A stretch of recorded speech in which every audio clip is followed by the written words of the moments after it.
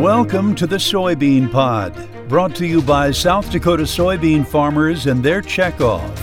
I'm Tom Stever, discussing the incredible soybean, the people who grow it, and why that crop is so important.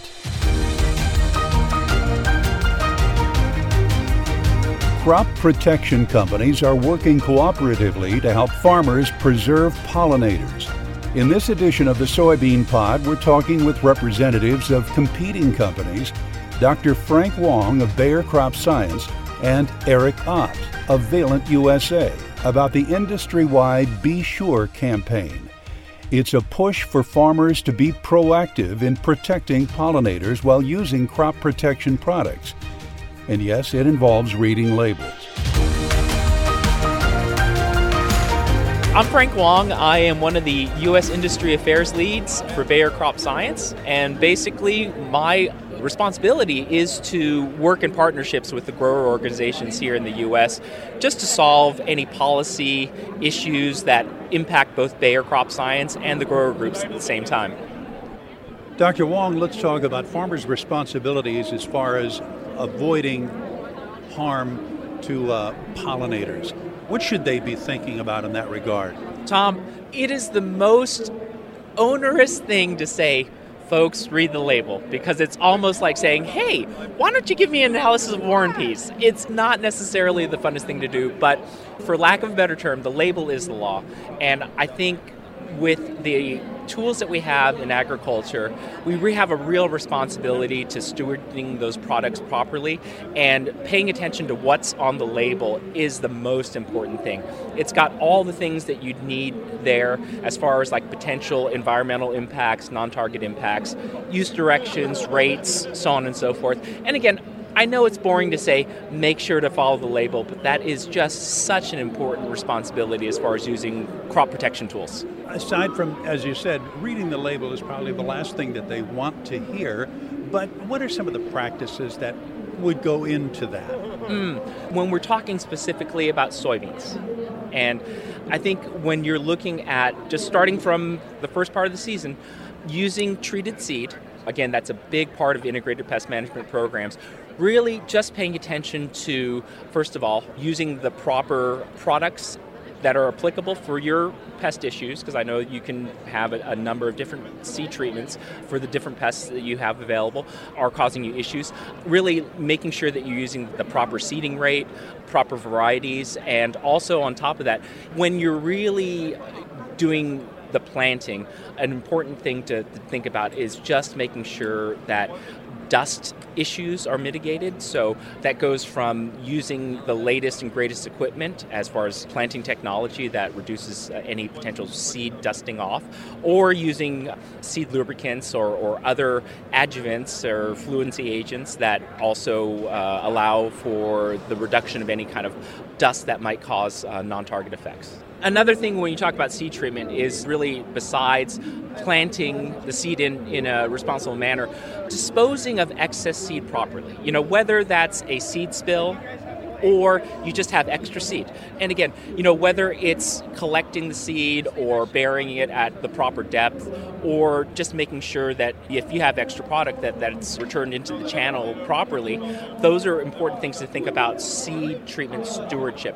When you go later in the season, you talk about foliar applications, you really want to focus on runoff and drift. So again, using the proper nozzle selection, not applying during high wind type situations or inversion events, things like that. Again, things that are on the label. I hate to bring it back to that War and Peace type document, but really keeping in mind that the most effective place for those crop protection tools to be is in the field, where they're going to hit the pests that you need to control, and not off-site is really the thing to keep in mind. So preventing any kind of off-site movement, non-target effects is really something we want to focus on. To put it in perspective for farmers, what's the importance of protecting pollinators and following these rules? Yeah, certainly growers and farmers have a implicit partnership with the land, right? And protecting biodiversity and protecting non-target organisms is a big part of those stewardship efforts and conservation efforts. And so essentially, we really depend on that pollinator biodiversity to help us grow our crops. And so, again, keeping your pesticides and crop protection tools where they're needed and not in areas in habitat or other areas where they would be negatively impacting pollinators is really important because, again, going back to the statistics, 1 in 3 bites of food that we eat are dependent on pollinators. So we want to make sure to keep our tools where they're doing the most good and away from areas where they're doing things that we don't want them to do. Eric Ott, Field Market Development Specialist with Valent USA. Protecting pollinators is important for several reasons. One of the reasons being that a lot of crops that are grown, whether that's apples, peaches, a lot of the vegetable crops, all require pollination, and protecting those pollinators will ensure a better food supply now and in the future, as well as maintaining just general biodiversity in the wild. First is growers following the label directions on the product they're using. That protects them, protects others, and protects the environment around them.